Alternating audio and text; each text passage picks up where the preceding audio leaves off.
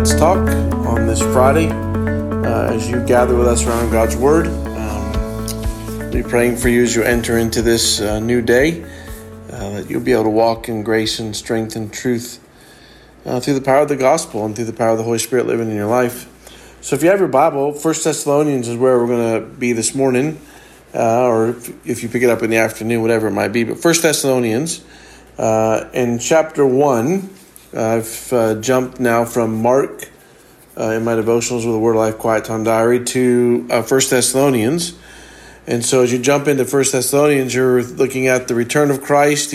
Paul's writing to this group to encourage them to be ready, encourage them to live lives of purity, encouraging them to live a life in such a way that honors the Lord. And so in this first little part, the first, kind of like 9 or 10 verses of 1 Thessalonians, encouraging them, and he's thankful for their growth. So that's kind of cool as you open up your Bible and you write and read and look back on a church that Paul's encouraging their spiritual growth. So if you pick it up in chapter 1 and verse 2, we give thanks to God always for all of you, constantly mentioning you in our prayers, remembering before our God and Father your work of faith and labor of love and steadfastness of hope in our Lord Jesus. So just wondering,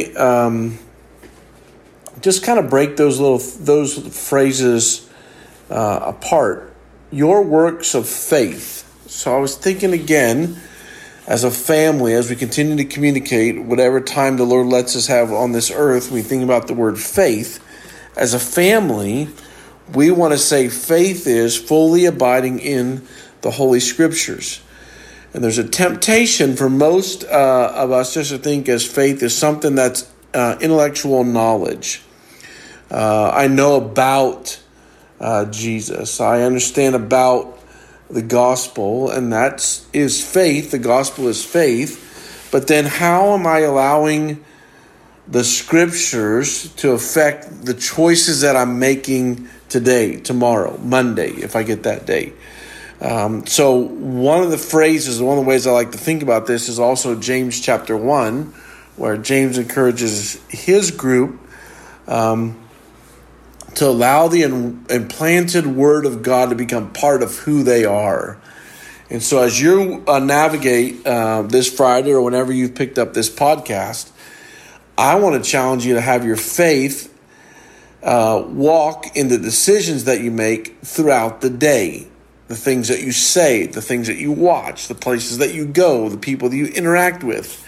That the Word of God would just be the thing that you're holding on to, and you're allowing that to be implanted in who you are as an individual. So that's the first thing that I want us to see as a family this morning. The second little phrase there, and labor of love.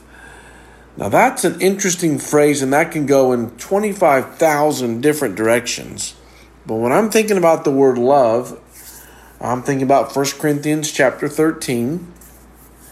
I'm thinking about Philippians chapter 2, where Christ puts others first, where you get a chance to see not my will be done, but yours. So that's, sacrifice. Another maybe area of labor of love, as I do think of 1 Corinthians 13, is forgiveness. Not being easily angered. I'm thinking of a labor of love is going to Philippians chapter 3, and I'm pressing on. A labor of love for us today is not to be a victim. It's so easy to be a victim in our society. Well, this happened and that happened, and so I'm just this way because that's what's happened to me. Well, a labor of love, working with our faith, could be asking the Lord to no longer allow us to think that way, act that way, walk that way as a victim. So you got the work of faith, the labor of love, and the steadfast hope in our Lord Jesus. The steadfast hope in our Lord Jesus. So as you think about your steadfast hope, and you see that little phrase, you can read this a little bit after that. For we know, brothers, loved by God, that He has chosen you. So The steadfast hope of, oh, you love me. The steadfast hope of that you are faithful. The steadfast hope that you are powerful. The steadfast hope that you want a relationship with me. And so moving towards him, not away, as you think about the steadfast love. And then it kind of plays out in verse 9. For they themselves reported concerning us the kind of reception we have among you, and how you turn to God from idols to serve the living and true God. So their faith is demonstrated here in their actions. So there's an opportunity to serve idols, which we talked about on Sunday, small g gods.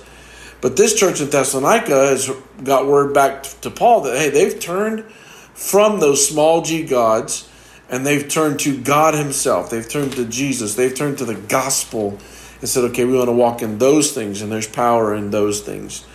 So I just ask you maybe a real practical question. Where has the Holy Spirit touched your heart and said, you know what, this is an area that you're worshiping a small g God. This is an idol in your life that I want to identify, and that allows us as individuals to pause and say, okay, I do identify that. And then that will also allow us as sons and daughters to say, okay, I've identified this. Now I want to go speak to my Father and ask him to rearrange that in my life to no longer be an idol of who I am, but I would replace that idol, whatever that might be, with Jesus, with the power of the gospel, with the Holy Spirit working in my life, because I have been chosen in him before the foundations of the world. So as you navigate today, as you live life today, a couple things that you may want to just ponder: faith, labor of love, the steadfast hope in Christ. And maybe you can ask yourself the accountability question: where's the last time the Holy Spirit is identified an idol in your life, and that you ask your Father to go in a different direction? So again, thank you for joining us to Let's Talk, and I'll be working to get Susan back with us.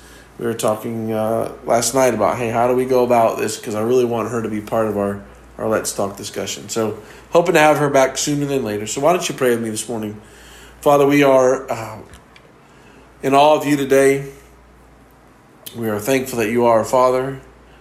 We thank you that you created creation this morning and this afternoon, or whenever we're listening to this podcast, to know that you said good morning or good afternoon. And creation declares your glory today. So may we walk in that. May we walk as our Father is the Creator today. May we walk in love today. May we be quiet with our still small voice as we've been around the Word of God to step back and listen to what you want to do in our lives to develop that relationship. So Father, we will need your help with faith today. We will need your help with the labor of love today. And we'll need your help to hold steadfastly to the gospel. And we would long to be sons and daughters that when you identify things in our lives, that we bring those things to you. And so help us today, Jesus. In your name we pray. Amen. God bless you as you enter into this Friday, or maybe you pick this up on a Monday, whatever it might be. May you walk in power and strength of the gospel today.